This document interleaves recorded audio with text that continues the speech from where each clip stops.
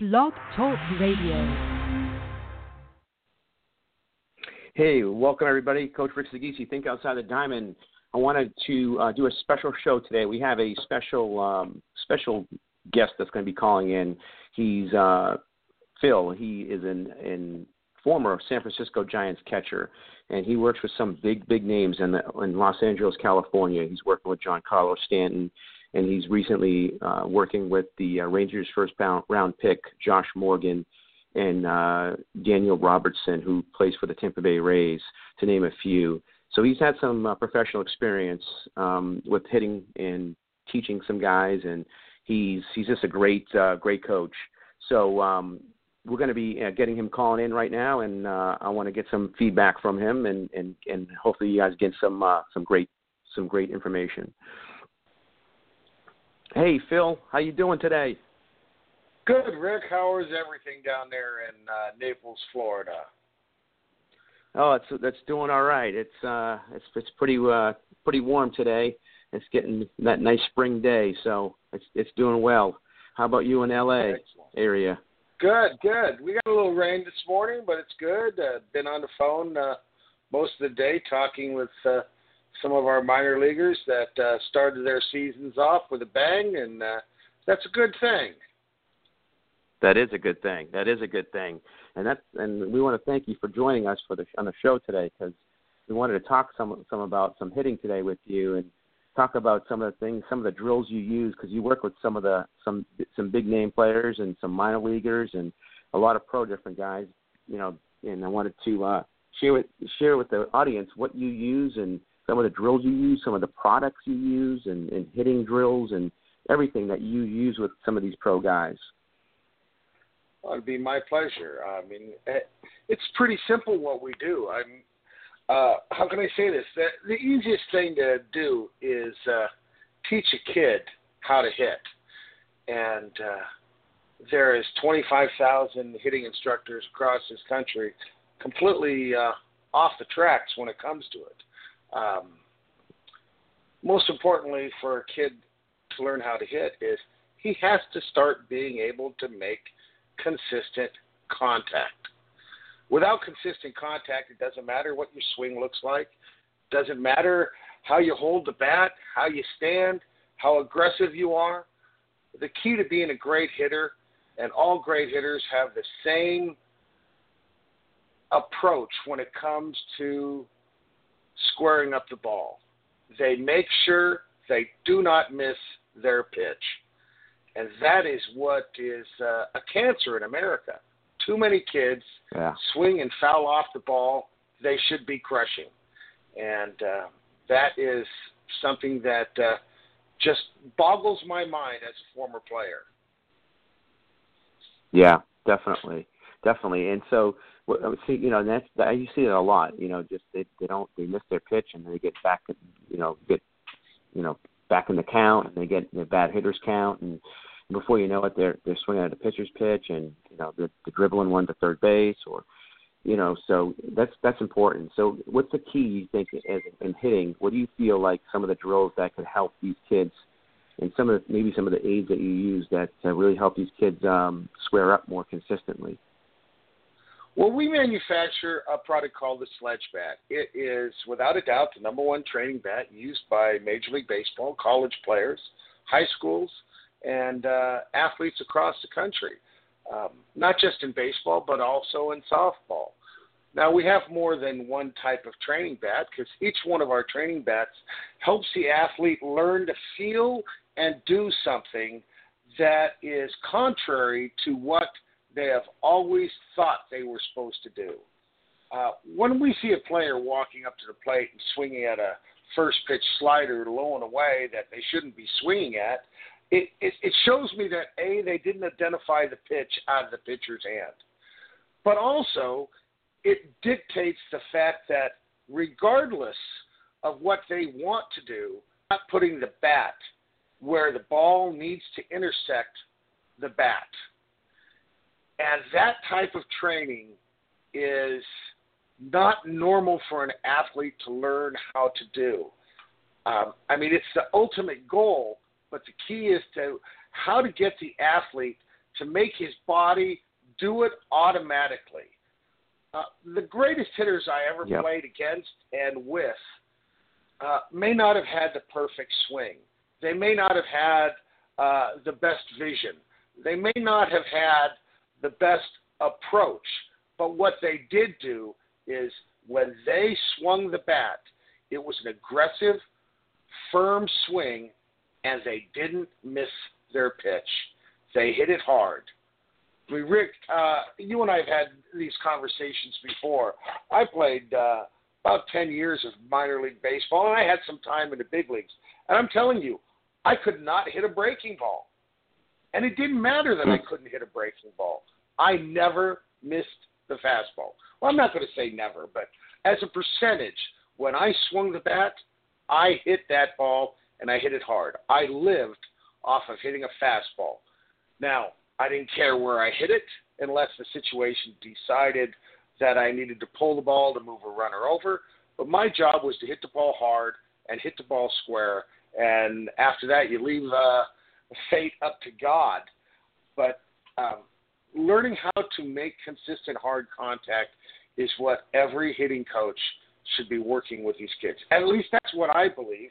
And, me and my friends that are all teaching baseball and working with professional athletes, that's the ultimate goal.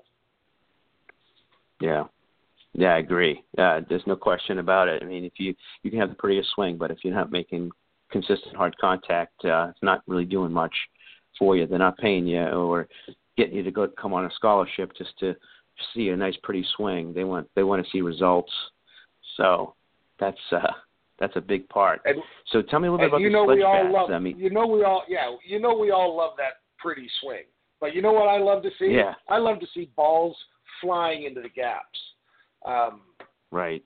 I'm not going to throw a kid under the bus here, but we have a player at one of our local high schools that has absolutely the prettiest swing you have ever seen. I mean, it is absolutely nails on a beautiful swing. And he makes contact about 10% of the time. And the ball is thrown by him. His point of contact is off. And maybe he'll figure that out eventually. But when I watch him swing, I just sit there and go, wow, if this kid ever figures it out. Now, he may not figure it out, but that's why it's called baseball, and only the elite survive. Those of us that were able to figure out how to do it. Now, we make one of our products is called a sledge bat, and it is a perfect contact training bat, but it's also balanced weighted. And the reason it's balanced weighted is because it forces the athlete to make perfect contact on a baseball, off a batting tee, and it should only be used off of a batting tee. But instead of focusing on mechanics and sensors and tracking information, and there's a lot of great programs out there, but all those programs do is measure what the athlete did. They never help the athlete to feel how to get there. And I'm going to use an example of riding a bicycle for the first time, Rick. The first time your father and mom and maybe your older family members helped you learn how to ride a bicycle, you could have seen them riding a bicycle for years. I mean, people have been riding a bicycle for 100 years.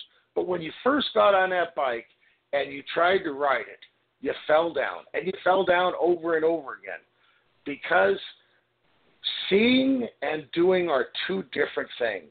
And you had to feel your correct balance and weight and the distribution of power to get the inertia flowing in the correct direction. That is what every athlete goes through as a hitter. And in order to be able to do that, you have to know when you're doing it wrong. And with a sledge bat, every single time you swing a bat at a ball, a stationary ball off a batting tee, if you make so much as a 1/4 of an inch mistake hitting that ball square, if you pull off your shoulder just a little bit, if you roll your wrists just a little bit, you actually feel and visually see that impact and the results of doing it incorrectly. So we're not talking about swing planes here. We're talking about perfect contact. And it really does make a hitter learn to do it right. Just like you and I and most of the adults in this country can tie their shoes without looking. We can get on a bicycle today and probably ride a bicycle without falling all over ourselves. It's training of that balance and how to do something one time. And with a sledge bat, once the kid learns how to get there, his mechanics have taken care of itself. Now, there's still going to be a great need for fantastic coaches like yourself. And those coaches are there to, hey, you need to see the ball better. Don't jump at the ball. I mean, sledge bats will help you off a stationary tee, but there's still adjustments that need to be made. And those adjustments are going to be constant in the game of baseball or in any other game. And those adjustments, that is where the hitting coach comes into play. Now, I'm going to use a major league hitting instructor, for example, and I know a whole bunch of them. And they all use our products with their major league players and their minor league players. Major league hitting coach is not there to teach a hitter how to hit. It was his job to learn how to hit before he got there. That hitting coach's job is to keep him on track as best he can in the way that the athlete learned how to hit. It's his job to keep him focused and doing things correctly. And then if the kid starts wandering, I mean, we've both played those long seasons, Rick, where your shoulder starts hurting. Well, you got to make an adjustment when you're hitting because you can't throw the ball and now your shoulder hurts and you can't really turn on the ball or you can't hit. Or maybe the pitcher's got a really nasty sinker that he's throwing. We have to make adjustments to that. And those little adjustments are where that hitting coach really comes in with his focus on showing you, hey, stay back a little longer. That ball's running away from you. And then the reminder from those great coaches is what most coaches throughout the country don't see. They always say, oh, let the ball travel deeper. But they don't understand what that really means in relationship to the point of contact. And I know you do, and that's why it's so nice to be able to speak with you on this subject. That's great. No, you're right. Absolutely right. I see that a lot. People, like, coaches will say something or, they're more coaching. They're not teaching. Well, how do you do that? Like you talk about the psychological part, like relax. Well, great. How do you relax? But that's the same concept, what you're saying. It gives you that feel factor. That's good. Right. Now, and I totally agree with that. One of the things I tell hitters, and I've got one of my sons is playing professional baseball right now, and one's in college ready to come out in this year's draft, and I've got a junior in high school, and they're both, all three of them are fantastic athletes. But it all comes down to just strictly being training. One of my biggest concerns nationwide in hitting is all these coaches that want players to force or push or try to hit the ball the opposite way. Now, I understand what they're trying to say. They want to let the ball travel deeper so they don't pull off the breaking ball.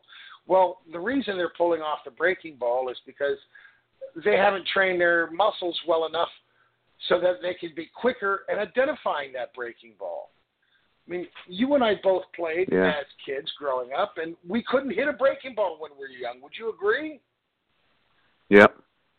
Well, for sure. We couldn't hit it because as soon as the pitcher threw it and we identified it, it was too late. We had already started our swing.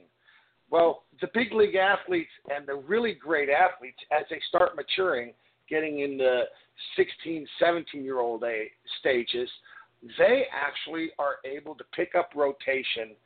And when they start their swing, they get to start their swing later. They know they can get their barrel where they need it to be on that pitch, and they decide within a few feet of the ball leaving the pitcher's hand whether it's a ball. They've identified the pitch, and then if they're going to swing at it, they know where they need to put their hands and the barrel of the bat. That's what's missing. That's why it's so difficult as a coach that wasn't there as a hitter, maybe he could do it, maybe he couldn't do it. But it's so difficult for coaching to get players to do what they want them to do because they can't get them to feel how to do it. I can't make you feel your back elbow during a swing. I can tell you what's flying open or flying up, but I can't make you feel it. With a sledge bat, it forces the athlete to make those adjustments, and they actually feel it. That's key. And I think that's what separates a lot of products on the field is that, like you said, just they can feel everything has to be proper for them to make solid contact with that bat. That's really great. That's really great. What's some of the drills that you do with a sledge bat that you like to do? Obviously, a lot of tee work, and do you do any specific drills with that bat? Yeah, we have several drills that I like to use when every player in the country that uses a sledge bat does the same thing. So they start off putting a ball belt high down the middle, and their job is to hit the ball and line it up and hit a line drive right at the pitcher. I mean, I want them to hit it right at the pitcher's head. And the reason for that is if they pull off in any way or they roll their hands in any way, they didn't hit a line drive at the pitcher. And they will constantly make adjustments in where they're standing or in their swing plane or where their hands or wrists go, and they will start doing it automatically because they'll get frustrated on why they can't hit a line drive up the middle. Now, if we would have handed those same kids their bats, they could probably hit line drives up the middle all the time. But with a sledge bat, it shows that all those line drives that they were hitting, they were using 8 to 10 inches of the barrel. And in reality, 8 to 10 inches of the barrel as you're hitting, that's not success. Big league hitters hit with 4 inches of the barrel. I mean, every now and then you see a guy fist a ball and hit it the other way, or the ball was actually thrown by a hitter. But generally speaking, if you go watch them take batting practice and just listen to the sound, they're hitting the ball dead center on a sweet spot. And it's an explosive sound. And you've heard that. Now, you don't get to hear it very often, but when you hear it, that's the kid I want to start watching, and that's the kid the scouts look for. They want to hear that explosive sound.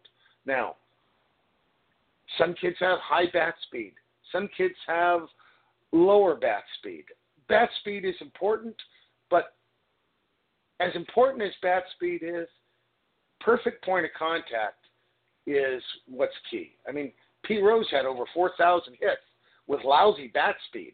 How do you turn around and tell Pete Rose he can't hit? You don't. Right. There's guys in the big leagues that have bat speed 25 miles an hour faster than Pete Rose, hitting 220 every year.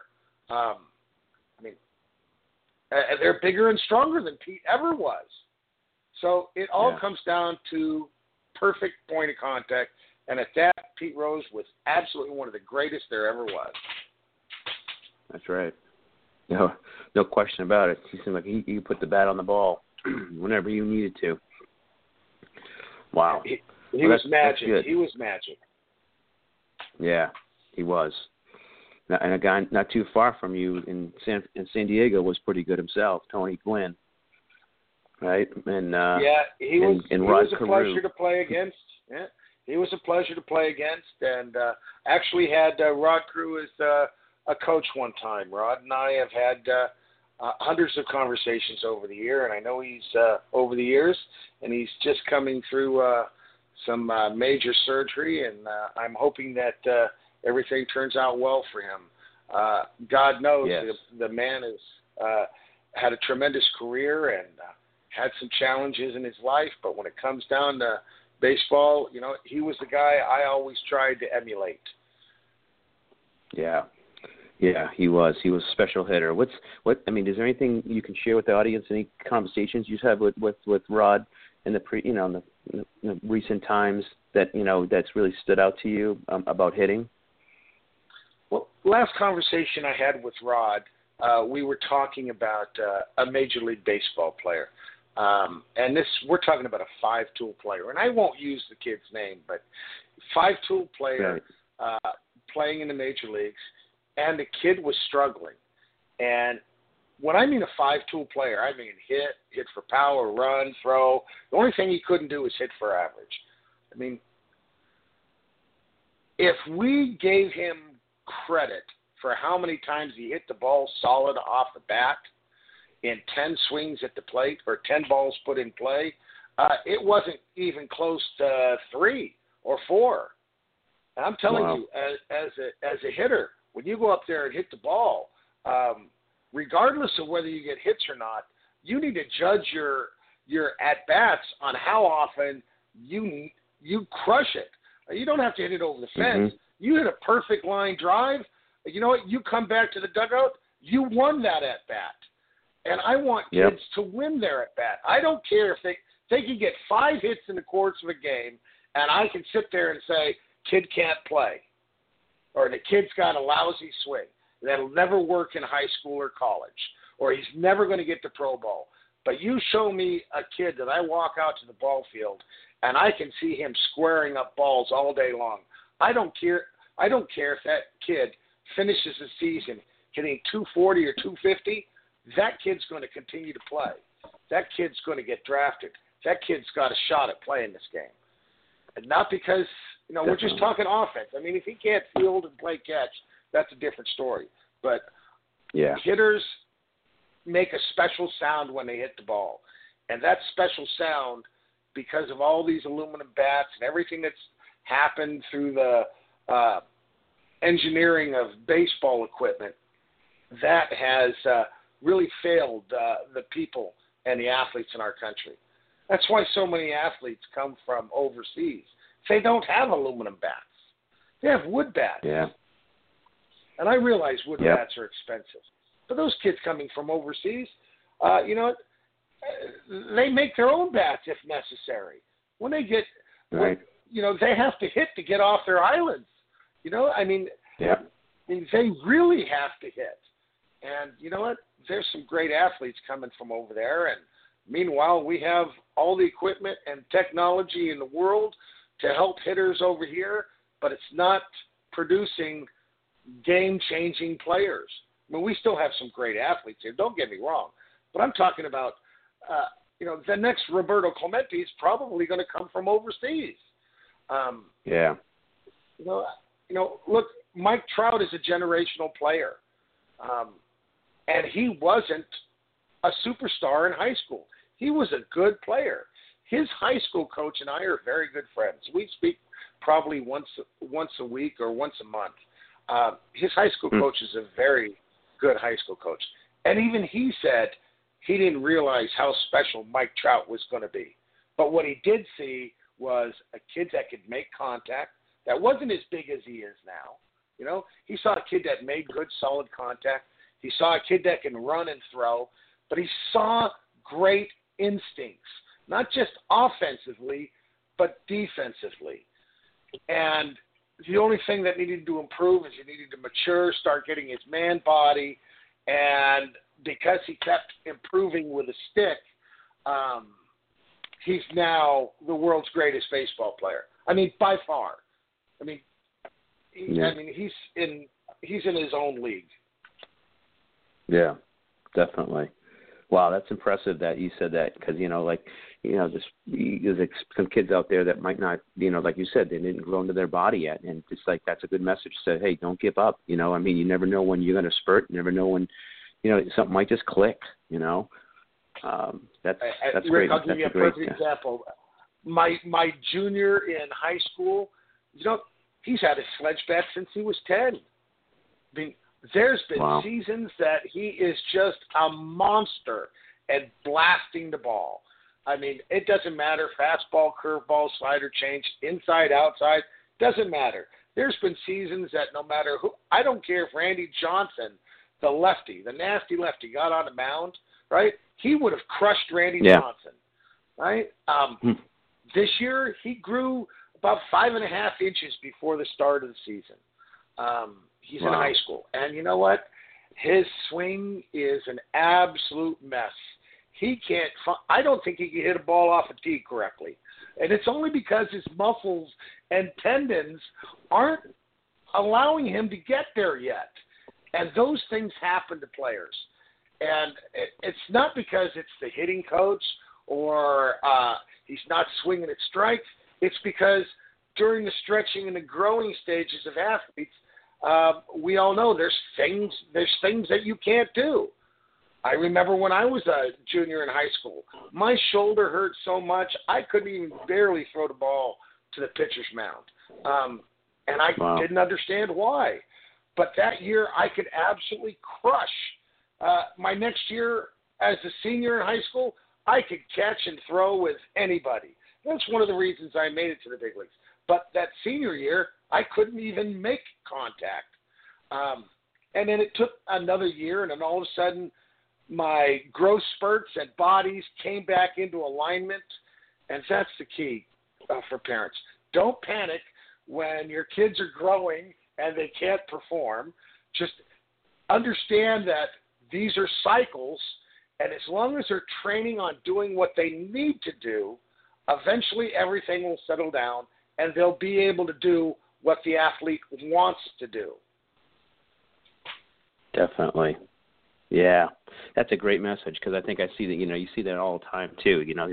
These kids are getting, they're getting Osgood slaughter. They're growing so fast. Their tendons and ligaments can't keep up. And, it's a lot going on in their body, so I think that's a really good message that I think gets missed a lot, because there's a lot going on in the kid's body at 13, 14, Right. Wow. And that's why there's so many things that you do at your facility that I love. You work with kids on fast twitch muscles training, eye-hand coordination drills. You're using the sledge bats with them. You're using our top hander with them to teach them to drive down and through the ball. Now, when I say down, that doesn't mean chop at the ball, and people always misunderstand that conception of what swinging down through the ball means. A good level swing, everybody's talking about, hey, we want to have a 25 to 30 degree uphill path because that's what we've charted in Major League Baseball. Well, you know what? There's Major League Baseball fields that are smaller than some high school fields. I'm going to give you a comparison. I don't think anybody's ever told you this. What's the difference between today's baseball fields and baseball fields in the 80s and the 70s? First of all, a kid hitting 280 today most likely is a 230 hitter back in the 80s. And I'm going to explain to you why. The fields are smaller. Because the fields are smaller, there's less outfield distance, more balls are going over the fence, right? That's about 15 or 20 points, right? Because they took all the foul ball territory away from most every field. There's hardly any foul ball territory. The average player in professional baseball would normally pop up 3 to 5 times out of every 100 at-bats in foul territory. That's just an average. Well, that's 50 points you don't get a chance to get. Well, nowadays, because the foul territory is all gone, 3 of them land in the bleachers. That gives you 2 more chances to get a hit. Instead of going back to the plate, you missed your pitch. So let's just say we have 30 points because the fences are in, 30 points because we no longer have foul ball territory. Now, pitching is better. Now, the reason the pitching is better is pitchers are throwing harder. The problem with that is they're throwing fastballs. Look, great hitters get to the big leagues because they can hit what? A fastball. Yep. Fastball, Look, when Clayton Kershaw is throwing his nasty slider or his curveball, or some of these pitchers for the Cubs are just bringing it. There's a little kid, Hendricks, that pitched so well for the Cubs last year. He's a throwback to the 1980 pitchers. He hit his spots. He gets ahead, he hits spots, everything has movement. That kid maybe doesn't throw 95, 96, but he's going to pitch for 20 years. And he's going to win every year because hitters are just gearing up for that fastball.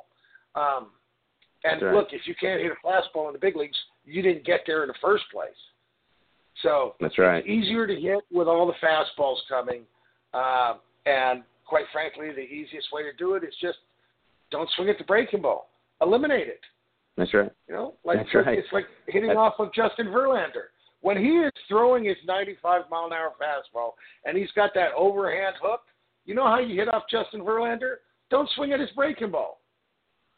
That's right. Don't swing at it until you get 2 strikes. Look, he's got to throw you. He can't throw 3 curveballs for a strike. Well, he might throw 3, but they're not 3 nasty ones. He's gonna mess one of them up. And you know what? That's the one you might be able to hit. But trust me, when he throws that nasty one, you're not hitting it. You're not hitting anybody's nasty curveball in the big leagues. Not for batting average, anyway. That's right. So we used to eliminate pitchers. It's a great game. There's challenges. The game is modified a little bit, but a kid that can come up and put the barrel on the ball is a beautiful thing. There's one guy I always like to talk about baseball. We're all familiar with Chris Bryant won the MVP last year with the Cubs. They won a World Series. Great athlete. But when he was in college down in San Diego, I went to watch him with one of my friends, great scout George Genovese. And George was actually with a special assistant scout. He was in his 90s at the time. And George has recently passed away about a year and a half ago. But we went down to watch Chris Bryant hit. And George said, "Hey, Phil, you're really going to love this." So I went down there and I watched Chris Bryant hit. I probably saw him play 7 or 8 games. And I came away from that 7 and 8 games after watching him hit. And George and I were actually sitting down at a Denny's, and he said, "So, Phil, what do you think of Chris Bryant?" I said, "I don't like his swing." He goes, "You don't?" I said, "Nope, I don't like it." But, George, it doesn't matter if I like it. The kid squares the ball up. He's got a unique swing plane. What he does, I could never have done as an athlete. So if I was a hitting coach and I turned around and got at Chris Bryant and said, "Okay, what you're doing, I'm going to totally change it because I don't think it's going to work. I'm going to make you do it my way." We may never have had Chris Bryant. We may never have had Mike Trout. I mean, Mike Trout hits a low ball better than any left-handed hitter I've ever seen, and Mike Trout bats right-handed. I mean, it's true. I could never have done that. I mean, but you don't change that guy. You let their success and you help them with their success. Too many cookie-cutter hitting coaches out there. I know you don't believe in cookie-cutter hitting coaches. You believe in working with those kids and bringing out the talent in them instead of it's my way or the highway. And I really hate that. And I know you do too. Yeah, I do. Yeah, it is. It's like everything has to be, it's like everything is just individualized. You have to work with the hitter. It's not like, it's not your way. It's what's going to be best for them, Unbelievable. That's great. And that's one of the reasons why we developed the sledge bat. And how come we did so much study and developing and engineering on the sledge bat? Because it forces the hitter to do things correctly, but in his style, in his swing plane. Because it doesn't matter if he drops his shoulder, if his hands drag inside more, or if he has a funny load. None of that matters as long as the kid can consistently get there. And as he improves and moves up the line into higher and higher ball, the kid is going to have to consistently make adjustments. I mean, look, Chris Bryant had to make adjustments when he got to the big leagues. Mike Trout had to make adjustments. I mean, you're talking about the best of the best. Being a hitter is a daily adjustment. Now, that doesn't mean it's a daily adjustment where I'm going to change my swing. It's a daily adjustment because you know how the pitcher wants to pitch you. You know what their goal is. I know what his goal is. We have charts and readouts of how pitchers are going to pitch you. And you got to be able to take that and then always be ready for him to make that one mistake. And, pitchers can't throw the ball and hit a pinhead. They're going to miss too. When they miss, don't foul it off. That's the pitch you want to drive. So it's fun. It's really fun. It is. It is. And that's exactly, I think that's a great message. Like you said, is be aggressive. And like you said, be aggressive and hit their mistake pitches, and be aggressive. Don't wait for that curveball. Hit that fastball. I think it's great. That's great advice right there. How many guys have you seen that can actually go up to the plate and look for a breaking ball and just pound it? I don't see it too often. First pitch breaking ball. I don't see that Donaldson, often. Manny Ramirez can do it. Adrian Gonzalez can do it. Andre Ethier does it as well as anybody. Now, remember, in order for them to come up and look for that pitch, they know that pitcher has a history of, I'm going to throw a get-it-over breaking ball and get ahead of this guy. And then the hitter has to know where he makes a physical adjustment. Well, maybe not a physical adjustment, but he makes an adjustment on where the pitcher's release is going to be, and then he sits on that pitch. I actually have a son that can do it, Rick. Don't ask me how. I mean, he hits more breaking balls, off the fences and in the gaps than anybody I've ever seen. I just sit there and laugh. I'm like, Dad, did you see that, double I hit off the gap? Yeah. I said, was that a breaking ball first pitch? And he goes, yeah. And I said, how did you hit that? And he goes, well, I knew he was going to throw it. But it's not that he knew he was going to throw it. He anticipated that pitch coming. He knew he was getting ready to have his timing for that pitch. And then the key was he did not miss it. That is the difference between a professional hitter and a high school and college hitter and a lot of guys. I mean, look, I was a good hitter, but I could not have done that. I would have just spit on it and taken it, knowing that pitcher is not going to throw three of them. He's not getting me out on three breaking balls. I just spit on it. I'll look for something that is my strength. But when your strength as a hitter is you're able to square up anything in any location at any time, if you anticipate that pitch, you just have something that is special.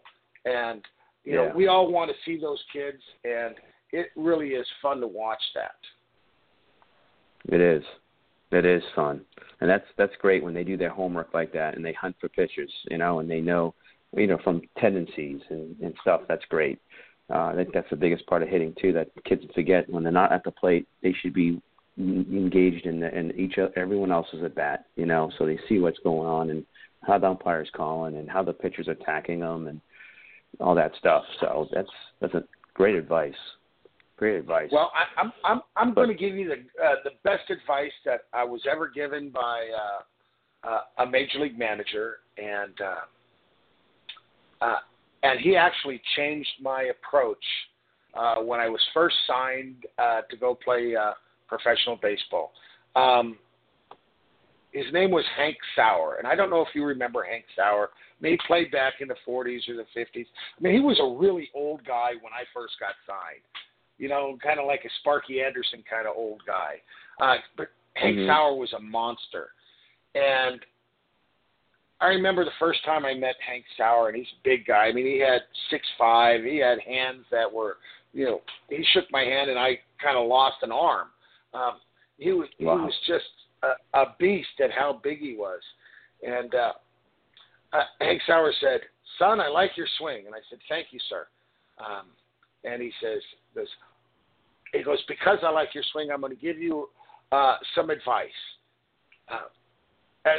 And I wish all the people listening to this conversation would always take this and understand the importance of this.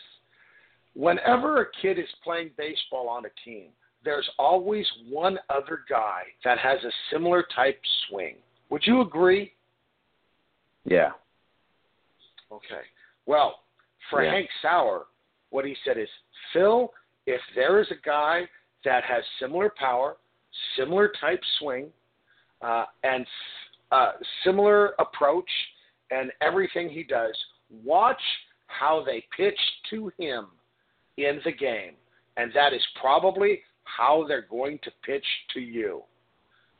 Wow. You know, lots That's of kids great. get in the on-deck circle, and and you see videos and Twitter stuff about, look at all four of these guys are practicing timing. Well, they shouldn't be practicing timing. You know, yeah, you can practice your timing, but what they should be doing is, if that kid that is up there hitting is not the same type of hitter that they are, practice timing, but don't look at the hitter. If they're the same hitter that they are, practice timing and study the pitches being thrown. That's right. Because it gives you, it's like taking the curtains off a window before you walk up to the plate. You know, you have an idea, and you could change your approach. And, you know, there's nothing wrong to going up there and hunting a pitch, and the guy throws a fastball inside, and you just take it. I mean, that's right. Pitchers hate when they throw a first pitch fastball, you know, on the inner half of the plate, and they release it, and they go, crap, I missed. And the hitter just takes it. The hitter goes, oh, what do I throw now? Oh, my God. Well, maybe I see if I can come in there again. You know, and they're punished. When you learn how to hunt pitches and you learn those things, the little things that we learn going through the minor leagues, because I had some really fantastic coaches. One of the greatest hitting instructors in the history of the baseball game, Jim Lefevre, was one of my minor league coaches and managers, and great man, great hitting instructor. I mean, he knew the game. He knew the offensive game. Great manager on the field. But, you know, there were certain things that he was able to pass along to us younger players that is also one of the reasons why he's so sought after as a hitting coach and an instructor. He was a big league manager. He was Rookie of the Year. I mean, we're talking about a guy that not just knew how to hit, but felt how to hit, that could communicate how to hit. And he never believed in the cookie-cutter approach. To this day, I'm thankful for some of the guys I got to work out with. Oh, yeah. That's great. Yeah, Jim Lefevre, what a great baseball mind he is. Man, great. Remember some of the videos that he used to put out and hitting and stuff. They were just outstanding. Wow. Yeah, that's great. Most aggressive offensive manager I have ever played with. I mean, wow. Look, when you were, no question about it, most aggressive offensive manager. We had a team in AAA in 1986, and he was our manager, and we didn't have a great pitching staff that year. But you know what we did do? We had, at any given time, our team could put up 8 or 10 runs. I mean, just an explosive offense. Anchored by one of the guys that you might have heard. Excuse me. Do you remember the name Rick Lancelotti? Yes.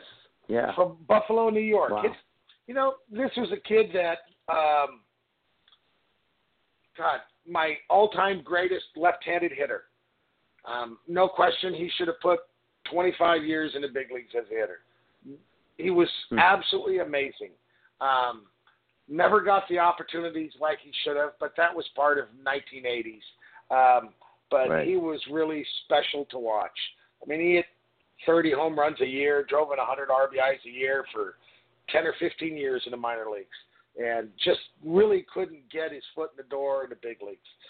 Got a little time here and there, but not like they should have. They should have just, you know, if it was today's game of baseball, you know how Texas Rangers have the athlete Joey Gallo? You're familiar with him? All right, well, Joey Gallo's a very good ball player, but he can't play with Rick Lancelotti, not in 100 years. I mean, Joey Gallo would be sitting on the bench watching Rick Lancelotti crush. I mean, don't get me wrong, Joey Gallo would have been on the field, but trust me, Rick Lancelotti would have been batting fourth on that team. Ooh, nice. I mean, he was really something special to watch. Wasn't going to hit 300 every year, but you know what?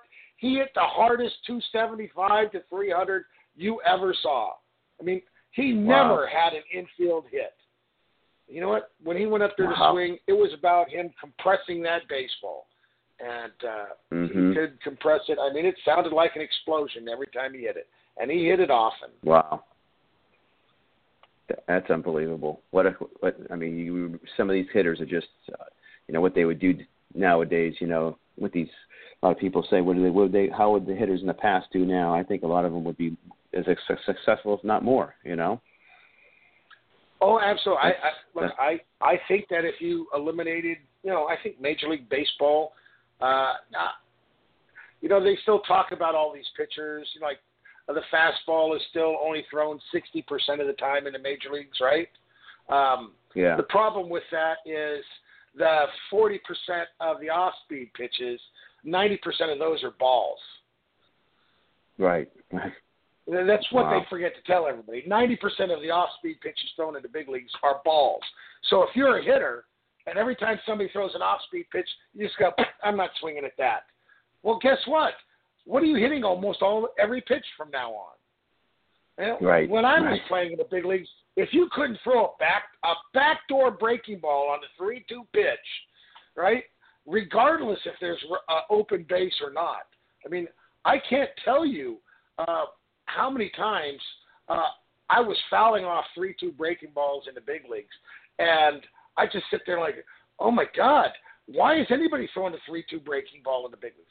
Well, the key was because they could, and it was sharp, and it was nasty, and they didn't leave it on the inner half of the plate for me to turn on it.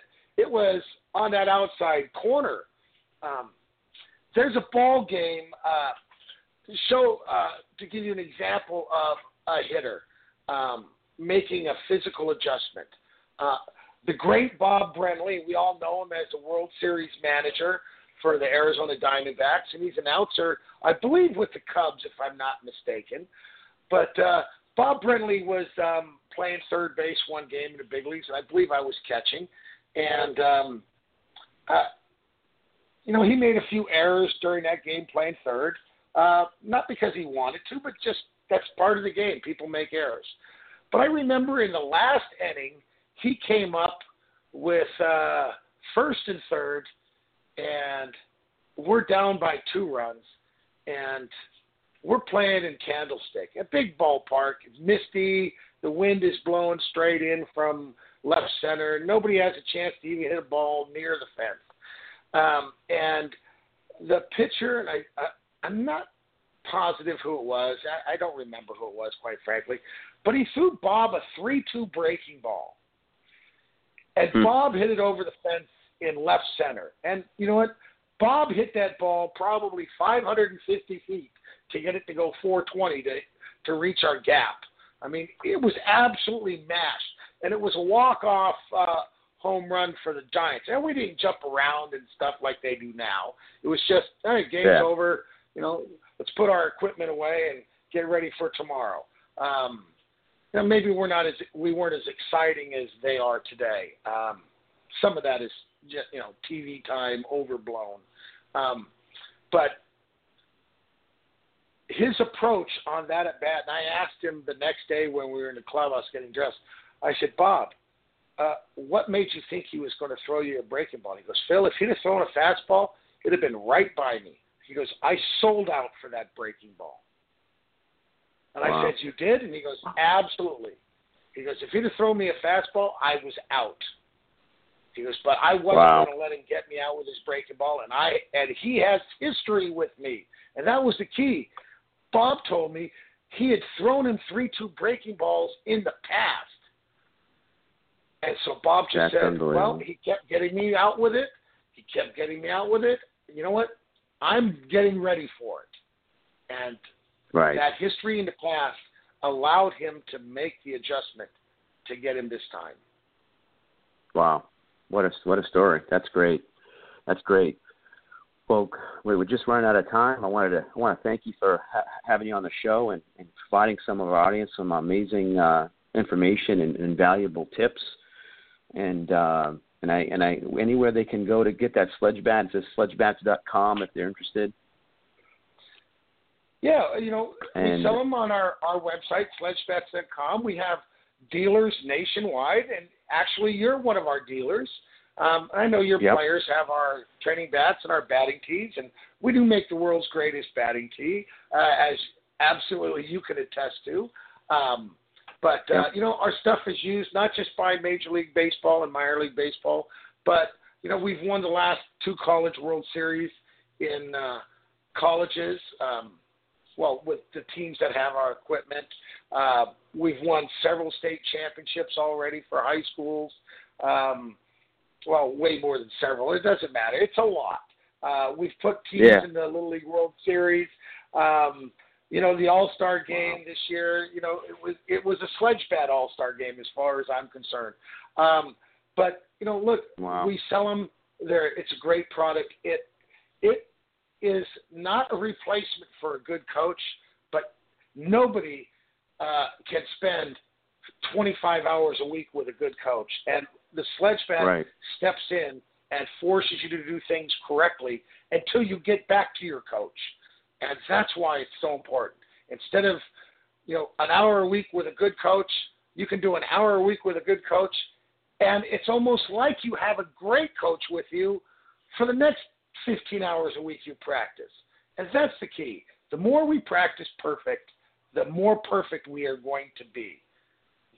And then it's up to the coach and the player, and work hard and learn how to do your stuff. And you know what? Good things will happen for those that are prepared. But if you're not prepared, that's right. You know what? You better throw 95 or run a 6.260, because those guys get opportunities too. That's right.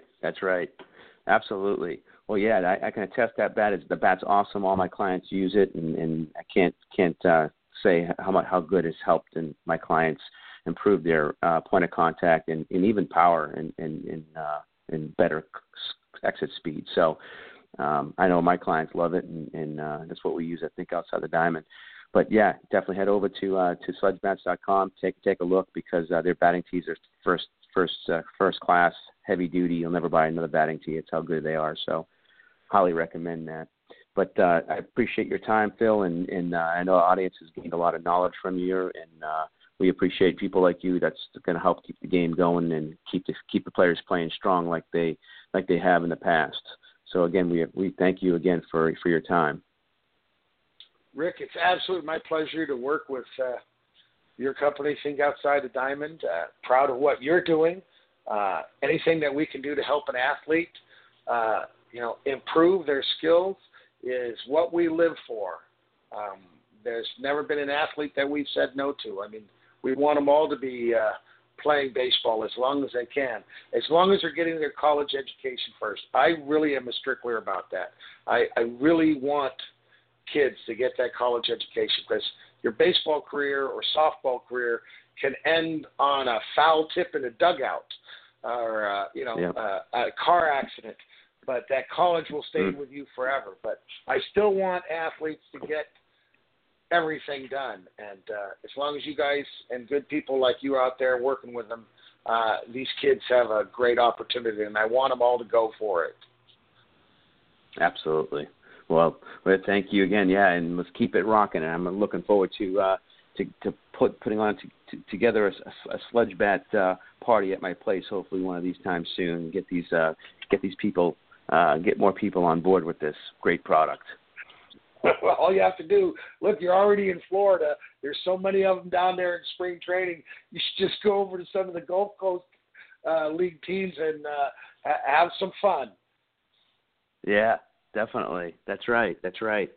All right. Well, we thank you for having, and looking forward to having you come back on the show sometime, Phil, and keep up the great work with Sledge Bats. We'll do that. Thank you, Rick, and you too. You have a great day. Thank you. You too, Phil. All right. Bye for now.